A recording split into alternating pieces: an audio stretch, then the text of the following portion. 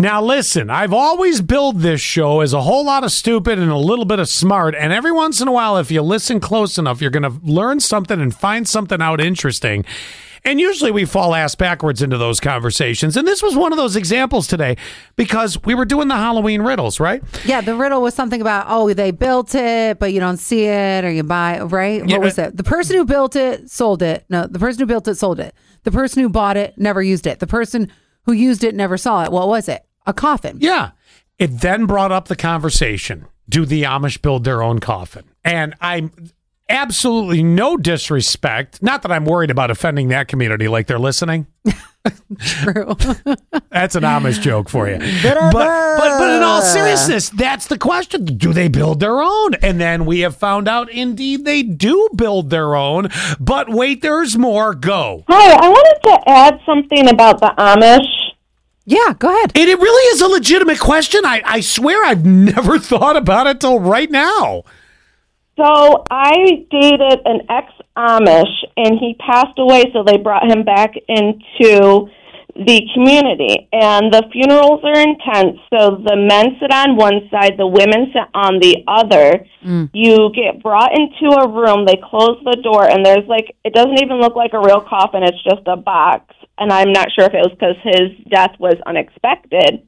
Oh. But then you walk around it, they lift the lid up, and you stare at the body for, I don't know how long, it felt like forever, and then you leave. Well, we do the same. If you think about it, we have calling hours where we're just staring at a body. Well, here's another question. Now that we're into the Amish funeral, Weird Al's next hit. By the way, do they embalm the Amish? No. No. I was wondering the exact same thing. It was awful. Yeah. Yeah, you got a very short period of time before the body starts to bloat and gets ready to pop, so that's got to move along. And the smell. Yeah. Yeah.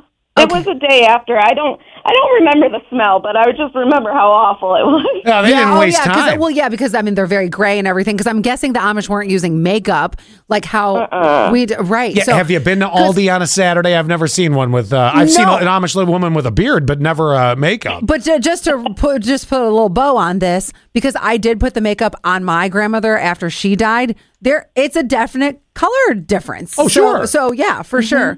Oh my gosh! Wow, you sound too young to have lost somebody like that. Wow. Yeah, very sorry about that. And but yet again, thank you for the insight. We have rounded out a fascinating conversation with this. It's just unbelievable. It is. Well, have a great day. Yeah, it's always sad. It's always sad when you lose a handy boyfriend. And now hold on, there's more.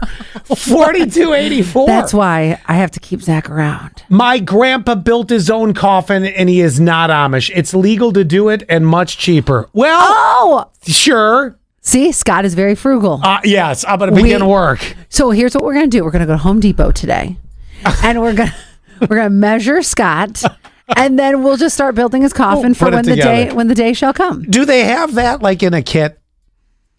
You mean because if it's like a traditional coffin and not just a box, then it kind of goes out. Because Zach built me a coffin, but for a Halloween decoration. A decoration, yeah. Yeah, and so the wood goes out. So he had to have a specific saw, like edging saw or something like that, to get that angle where it goes out at the top. And that'll kill me. That'll rip a couple limbs off. So I'm already on path to be needing the coffin. By the way, one other point to this. IKEA coffin kit. Thank you, 8999. And it's going to be white. And the front panel will fall off because those stupid screws won't hold together. Swedish meatballs in heaven. Come on. Oh, bury me with a pot of them. Exactly. And the noodles. Yes, and the noodles. And I just want to point out one other thing, too, in regard to the unfortunate loss she had of her ex-Amish boyfriend. Wouldn't it have been ironic if he was run over by a horse and buggy and that's what took him out? My gosh.